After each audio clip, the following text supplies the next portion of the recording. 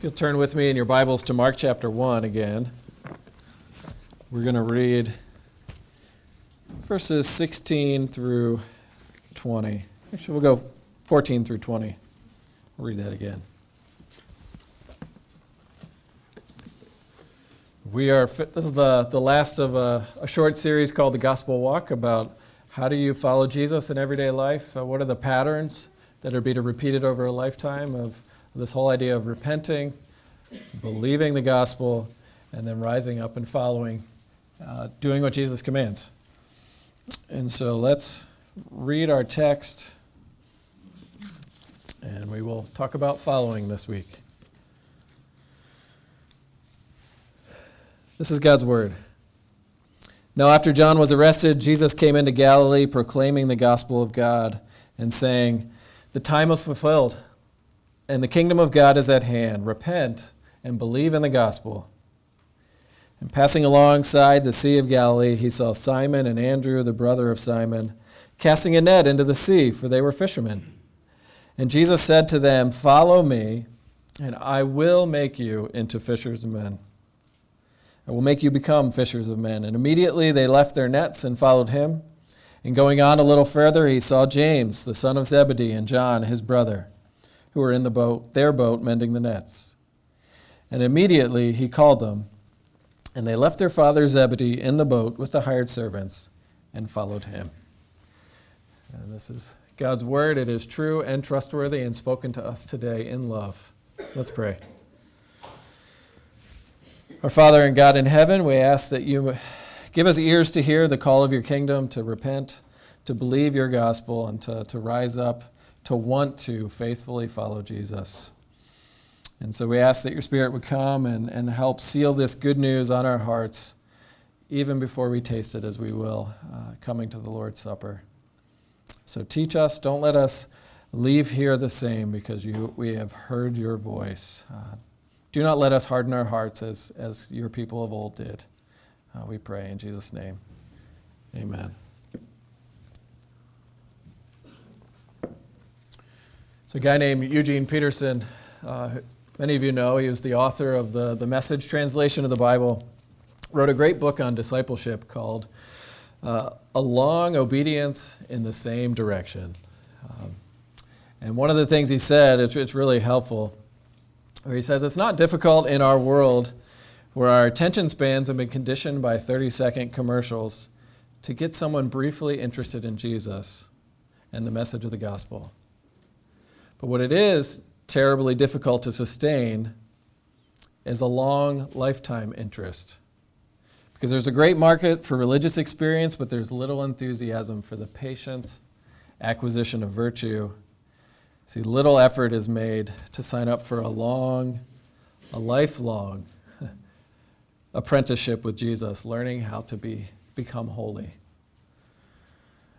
And so what he's saying is, it's easy to say, yes, Jesus, I love that you love me, but it's hard to get that reality into your life, where day in, day out for the next 10, 15, 20, 30, 40, 50, or longer years, saying, I want to follow Jesus from now and forevermore. We get distracted. Right? We all know this. If you've ever tried to pick up any new discipline. Right? I tried to teach myself guitar in my 20s. I think I just started to get calluses, and then I tapped out. And anyone who plays guitar, right, I'm just not as cool as you guys who were faithful. But the way to get there, right, was practice, the repetition. And so that's really the big idea of this sermon series, is to learn how to be intentional in these practices that will set you up for a long obedience in the same direction. These Jesus commanded patterns to help us finish the race that Jesus has started you on, to repent, believe the gospel, and follow. To eat, sleep, and repeat. That's what it means to be a disciple. You are following Jesus every day. And as we do these things, this is my hope and prayer, as we do these things together, it will unleash the power of the gospel in your own life and in your home and in our church and in our community. You'll grow in your maturity in faith. You'll become more human as Jesus is human. You'll grow in your love for God and for other people. And if you aren't sure what I'm talking about, find somebody else. That's the whole point. Just join the club. This is a process. If you aren't sure where to start, you could start with the order of worship. There is an intentional design where you can go back by yourself. It's going to teach you to repent, to adore God for who He is, to remind yourself what's true, to confess what's not true of you, to believe the gospel, to hear it again, to study the scriptures, and go out as a follower, a witness, a fisher of men. Even our order of service is trying to teach you to do these things. So, with that introduction to the introduction, right?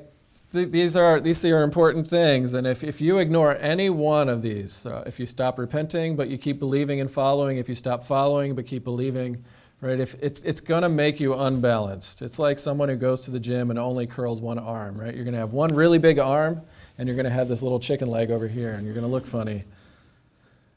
Right? So you need all three. Because if you don't repent, if confession isn't a part of your life, you're going to breed pride. You're setting yourself up to see yourself as you are not. If you stop believing the gospel, it's going to put a lot of pressure on yourself. It's going to breed despair. You're not going to change. You're not going to believe God's really with you, which will make you lonely.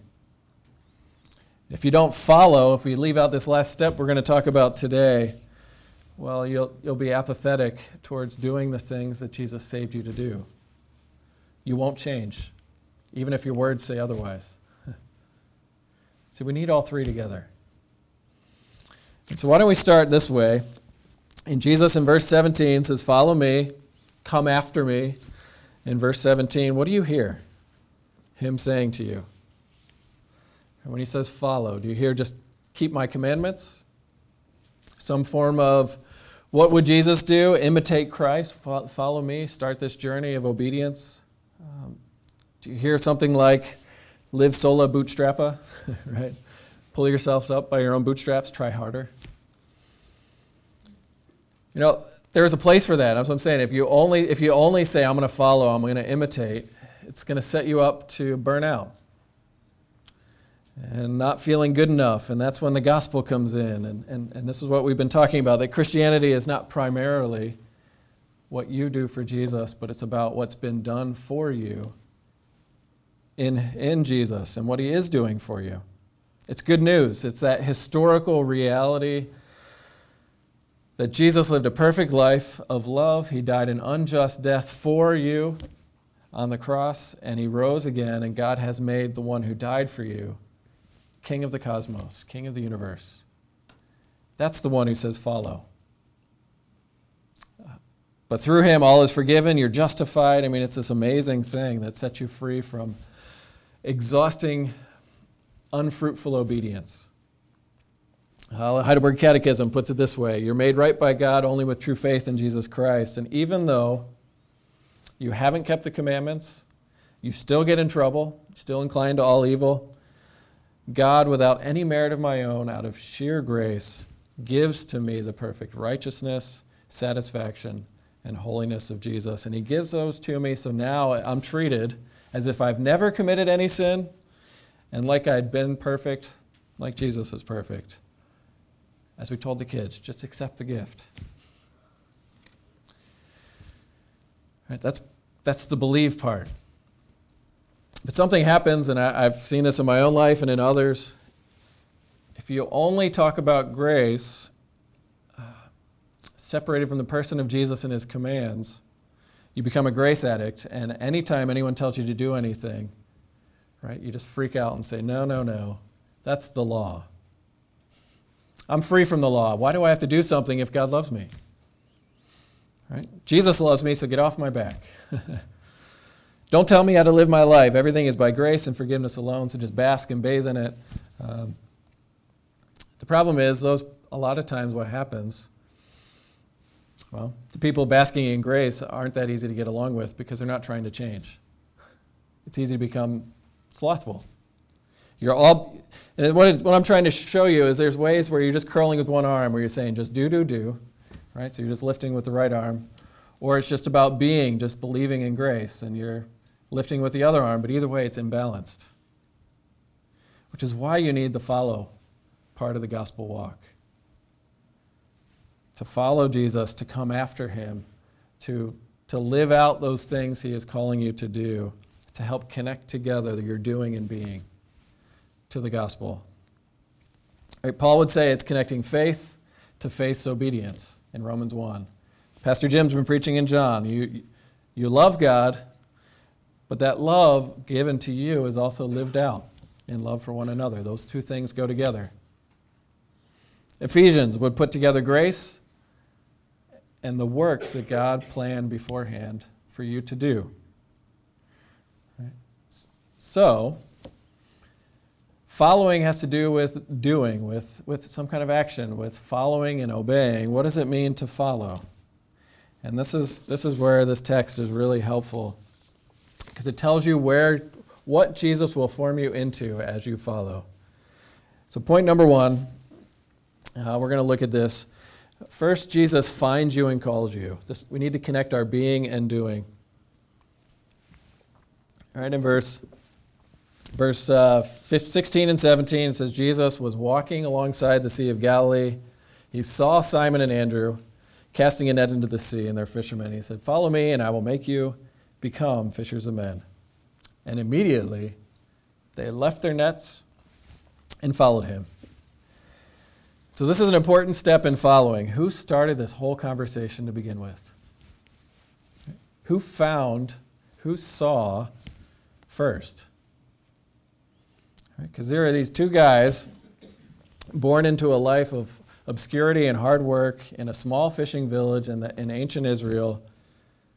And all of a sudden, when Jesus saw them and called them, they found themselves launched into a life-changing adventure of faith, a world-changing mission. They got dragged into what Jesus was doing because he found them.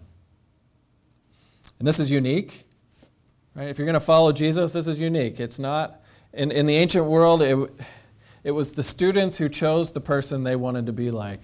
Right? There's that rabbi, he sounds really smart, he knows a lot about the Bible, I want to be like him. And then you go and say, "Rabbi, will you teach me?" Jesus flips the order around. The rabbi, the teacher, the master, comes to his disciples and says, "I want you to follow me, to learn from me." Right? And so, what this is teaching you and I is that a lifetime of following Jesus begins with him finding you, begins with him calling you. Right? Look at verse 16. It says Jesus saw them. He saw Simon and Andrew. In verse 19, he saw James and John, and then he called. You have the same pattern repeated with Levi, the tax collector, in chapter 2. When Jesus saw him, he called him to follow and join the mission. Right?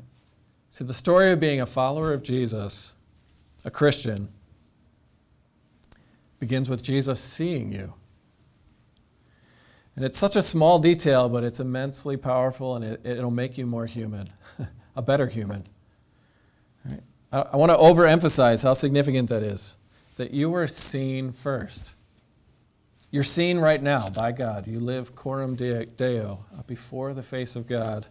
But at some point in your history, or maybe it's today, right, Jesus says, "I see you.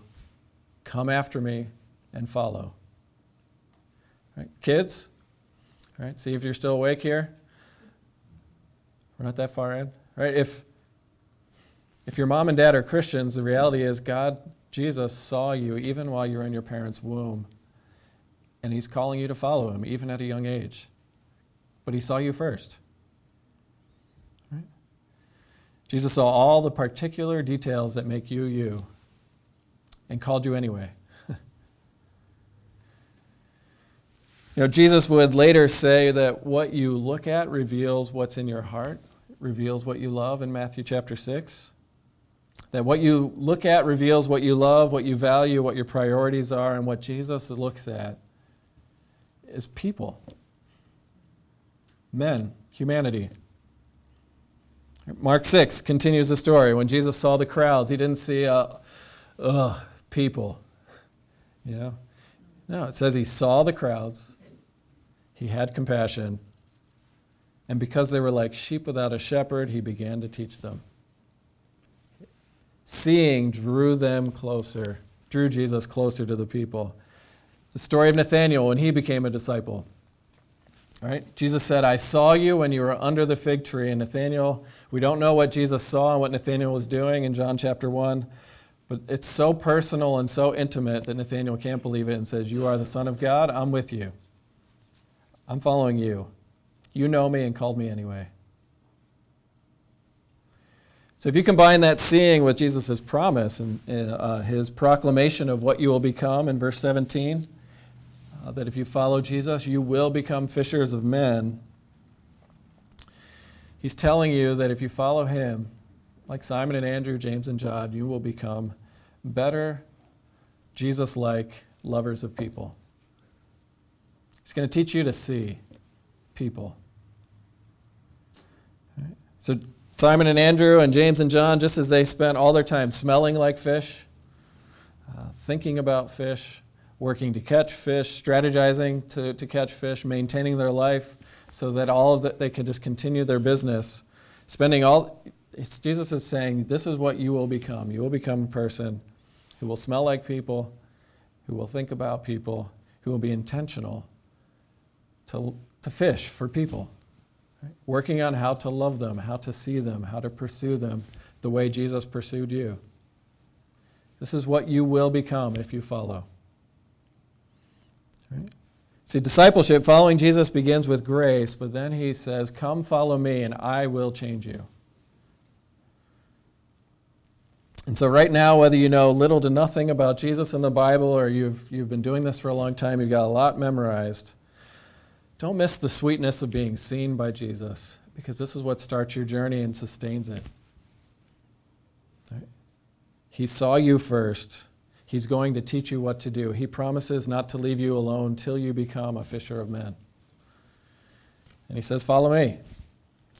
It's gracious, it's powerful. He knows you, he knows your faults, he knows you're not qualified for the job. He's going to make you qualified. He's going to teach you. And if you respond to this call, it's because he loved you first. It's the powerful word. I mean, we have already been told in Mark that Jesus is the King of Kings, the Lord of Lords, the one that God has put on the throne of the universe. And he is the one who says, come, follow me. It's the command of your king, getting you to rise up and say, oh, captain, my captain, I will follow. Right? But it begins with being seen. And this is beautiful because if you don't know Jesus, you know what it's like to be adrift in the cosmos, to be alone, to wonder why you are here. And that the initial cure to that loneliness and the lostness and the purposelessness, right, begins with being seen by Jesus, who calls you to come and follow and join the work of making the kingdom of God grow by loving other people. And if you're a long-time Christian, or maybe you haven't been intentional in a long time, you've been treading water, or you're bored with God and Scripture and you've lost your purpose, or maybe you're just tired and exhausted because life is hard. Right? You still have this reminder here. Jesus saw you, he still sees you, and he's still saying, come after me, follow me. It still applies. And in fact, for me personally, it becomes even more meaningful because I'm a lot more aware now in my 30s of how much of a pain in the neck I am. And I imagine that grows with each decade. Right? Got an amen there. Right? There's more for Jesus to forgive. He becomes bigger as I walk. He's not bigger, but I see more of him. Right? He's still calling me to grow, to change. But the beauty of being seen doesn't go away. Right? So this is discipleship. This is following. It begins with being found, being seen, and hearing the call then as one who has received the grace of the gospel to follow, to submit to the commands of your King Jesus, to live under his reign of grace. Now, point 2. Right, he says, follow me and I will make you fishers of men. The point is, Jesus will form you into a fisher of men. And if you look at the story, these guys have no idea what they're signing up for. All we know is immediately they stopped what they were doing and had a whole new center of their universe, which is Jesus. Right? What all they have is the same thing we have, is they heard repent, they heard believe the gospel, and they chose the Jesus way to follow him on this grand adventure where they were going to become things they never thought possible. And so this is the point. If you follow Jesus, if you're faithful to this command, you will not stay the same. I mean, that's what Jesus says to these guys, right? You will, future tense, you will become something you are not now. If you asked my 15-year-old self, do you believe that you will, for a career, make a career out of public speaking? Right? I would just get anxious thinking about it. I'd have to go change my shirt. That was like pulling fingernails out. I hated it. I couldn't imagine where God would lead me. So I see this to be true, right? Jesus has an agenda and he will change you. And it's a better agenda for your life than your agenda. Because my agenda is claustrophobic. It's all about me. Right? So when Jesus says, I will make you fishers of men, he is loving you. He is seeing you with an agenda. He has a plan for your life. He's saying you need changed. If you need to become something, that means you are not yet there. He's saying, for many, well, put it this way, for many of us, we're up for this forgive everything thing, but are you willing to have someone to come into your life, the God of gods, King of kings, and just start moving things around and telling you what to do? Right? Are you really ready for Jesus to come into your life and into your heart, into your mind, and just start rearranging the furniture without asking your permission? Because he doesn't. He just says, follow me. Right? And I know for most of us, this is where the rubber meets the road. This is where the difficulty is. When he says, this is what you will become, I don't want to do any work to get from here to there. I want it to be magical. And I'm completely distracted by other things, right? I mean, you see James and John and Simon and Andrew, they love their family, they love their home, they love their comfort, they love their job. And immediately they leave those things and get a completely new set of values. And in the words of The Hobbit, all right, Bilbo, this is in the story of The Hobbit, there's a great picture of what this looks like. Because Bilbo's at home minding his own business, and he gets this adventure, just invades his home, his world. These 12 people come in and just invade his house, he feeds them, and then invite him to come on a quest where it says, you have to fight a dragon. You might die. And he's freaking out about this whole thing. And Gandalf comes to Bilbo, and it's a haunting conversation where he asks him, when did doilies and your mother's dishes become so important to you? The world is not in your books and not in your maps. It's actually out there. And Bilbo asks, well, can you promise that I will come back? And Gandalf says, no. But if you do come back, you will not be the same. And Bilbo said, that's what I thought. Because he doesn't want to move. And what I love about that picture is it comes right after us. It's the same way Simon and Andrew does, is when did your mother's doilies, fill in that blank, whatever those doilies may be for you, become so important that you don't want to change, that you don't want to step out in faith, that you don't want to let Jesus tell you what to do. Because it goes right after our comfort, it goes right after our fear of change. I don't want to be put in a place where I have to trust, because that is terrifying.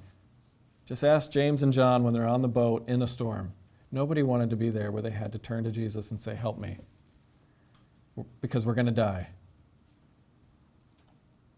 But the promise is, because Jesus' agenda for you is more zealous than your agenda, if you rise up and follow, you will be changed, if you're willing.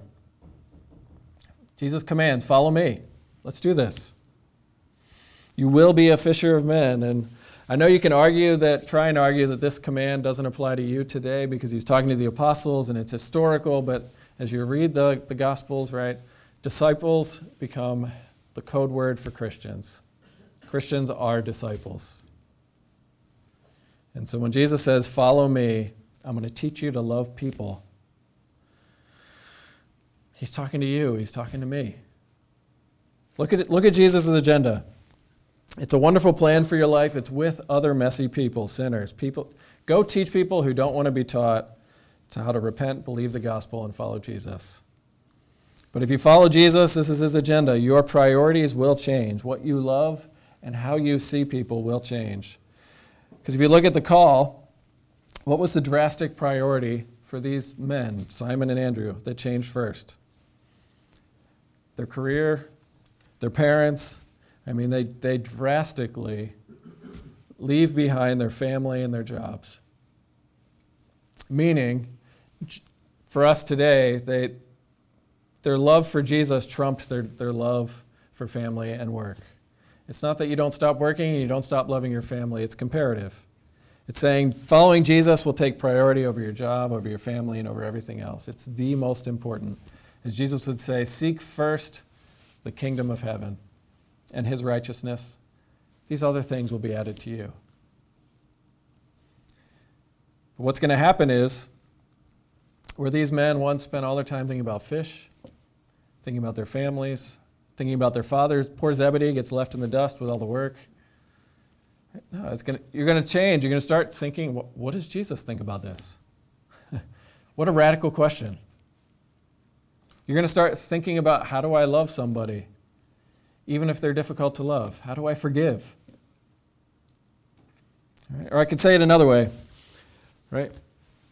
We got the amen, right? We are painfully self-absorbed, focused on our own kingdom, our kingdom of one, where I am the king of my domain and you exist to serve me. That's my default mode. And Jesus interrupts Simon and Andrew, James and John, and us to say, I am here to heal you of your self-absorption. The kingdom of God is much bigger than you and your wants. Come follow me. I'm going to teach you to love people. And you know what this looks like, because we've experienced it. When somebody who has, we'll just say they're further along in the Christian walk, they're a fisher of men, they love people.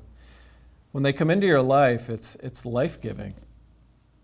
When someone who is genuinely more interested in you than talking about themselves. When they sacrifice their time, their money, their energy to come alongside you. Right? When you feel loved, that's freedom. When someone forgives you rather than pushing you away, right? That's what a fisher of men will do. It's like paradise, because who does that anymore? We're just so used to being yelled at. Right? Or you could put it the opposite way. We've all felt the awkwardness when someone demands they be the center of attention and demand to get their own way and refuse to budge a single inch to make any room for you. Don't let anyone tell you what to do. You do you. Right? That whole attitude is suffocating. It's selfishness. So if you're going to follow Jesus to become a fisher of men, your priorities will be changed. And your priorities will be making room for other people so that they have room to find Jesus themselves through you. I mean, that's what Paul Tripp says in the reflection. God accomplishes the work of change as the Holy Spirit empowers people, you and I, to bring his word to others.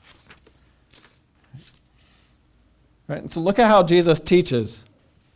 I love how he does this, and then we'll bring this to a conclusion.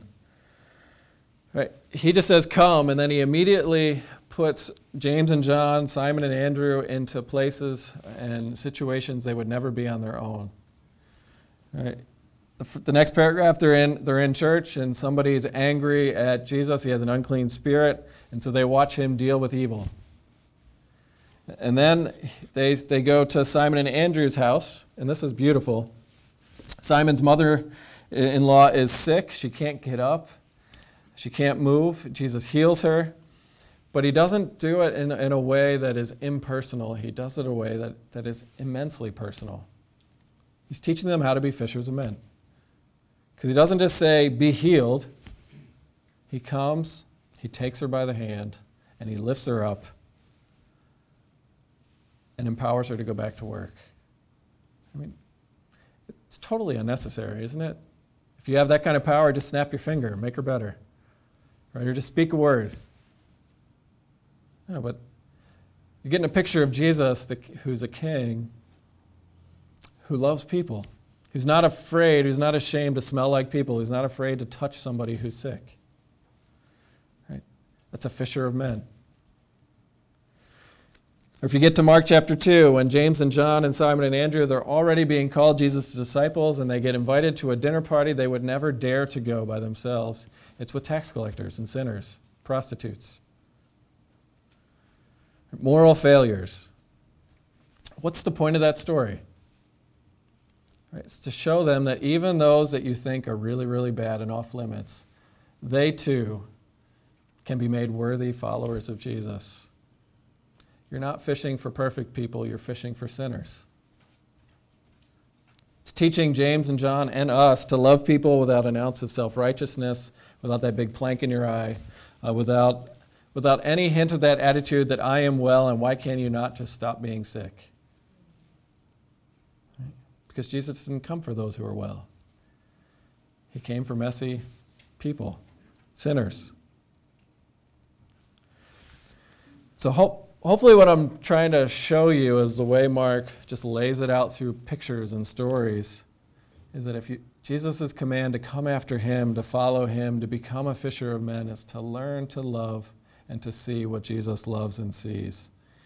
And that's people. And the way he taught people how to follow is they just immersed them into ministry before they ever knew what they were doing. Right? One of my pastor mentors that I never met, a guy named Jack Miller, one of the things he loved to do to people is somebody would come in off the streets, very needy, obvious, exhausted, maybe alcoholic, homeless, whatever it might be, and he would go, okay, have you met my friend Steve? Steve's taking you to dinner, and then he would just walk away. He was teaching Steve anyway, to be a fisher of men, to go love sinners as Christ loves sinners. I think Steve was uncomfortable. I'm making up the name, whoever it was. But that's how you learn. You go out and follow. Right? So Jesus has an agenda for your life. It's to heal us of our unhealthy obsession with ourselves, to make you into someone who knows how to draw someone out of the kingdom of darkness and into the kingdom of light. Jesus' agenda is to make you like him, a fisher of men. And it's going to take time. Right? Simon and Andrew did not become that automatically. And Mark, it's like they never get it until after the resurrection. You know, they get it in bits and pieces really slowly. That's 3 years worth. Right? And none of them knew what it would take to get there, how much failure it would take to get there. Right? Simon couldn't imagine himself failing again and again. He didn't plan to be called Satan when he first heard of Jesus' plan to die on a cross. He didn't plan to betray Jesus 3 times because he's scared of people. And he could not plan that was the journey that Jesus would use to form him into a person who believes the gospel and teach him how to shepherd and love those people God loves. What about you? Right? You and I have unique failings, fears, sins, selfishness, ways that are your mess, your career, your romantic history, successes, failures. All of that is part of Jesus' toolbox to form you into a fisher of men. Because there are people you can relate to that I cannot, that our elders cannot, that other people in this room simply cannot, because they're in your world, not mine. Right?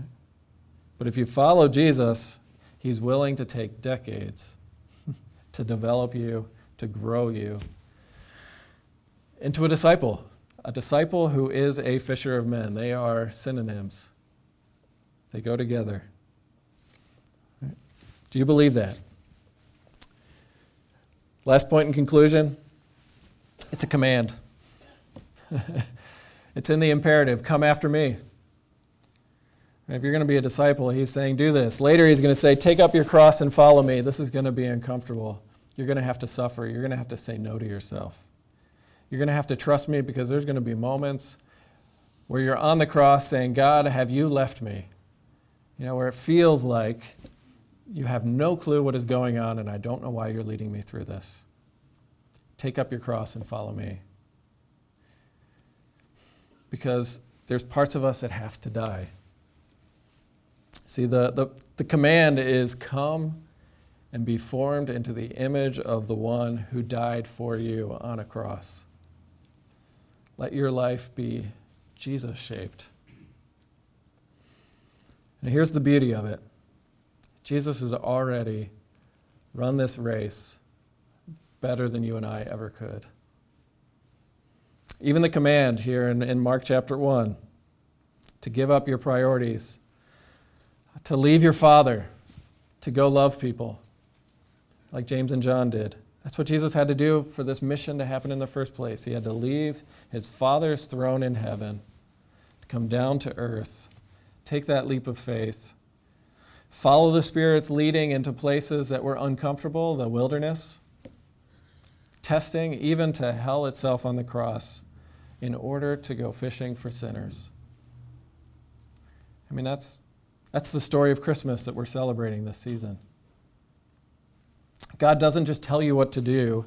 Jesus came down to do it for you and calls you to come after him because he has already obeyed. God has already become human in order to smell like a person. He's already, before eternity past, thought about people, been intentional. He's already intentionally come down to taste our sadness, to redeem every stage of human life, from conception, right, in the womb, toddlerhood, all the way up to adulthood and death. He's already tasted that for you. That's the one who says, come after me, follow me, and I will make you fishers of men. I will not leave you alone. What does that look like? There's a lot, but just get this big idea of following Jesus means I want to commit now to learn to love what Jesus loves, including his Father in heaven and other people. Right? It's going to involve learning what to do, sure. Obedience, keeping his commandments. It's going to involve doctrine. Who is this person who said, come follow me? Right? You're getting to know God as he is. But commit to be a learner, a lifelong learner. And the second, commit to not following Jesus alone. You notice James and John, Simon and Andrew, all these guys, they didn't come to faith in a vacuum by themselves. It was in a community. They figured this out together. Right? My prayer for our church as we go forward is that as you're willing to be discipled and say, I need help, that we'll be able to find people in our community who are a bit further ahead, and we'll follow Jesus together. Right? So that you can learn to disciple someone else to become a fisher of men. That's what Jesus calls us to do. Right? There are people you can disciple that I cannot. Right? Live life together. That's part of what this is saying. And then lastly, pray for the Holy Spirit to fill you with God's love, the Spirit of Christ. Because when that happens, you're going to be empowered to love what Jesus loves. The Spirit will work out Jesus' agenda for your life to make you become a fisher of men. So commit to be a learner, commit to not be alone in this, and commit to ask the Spirit's help.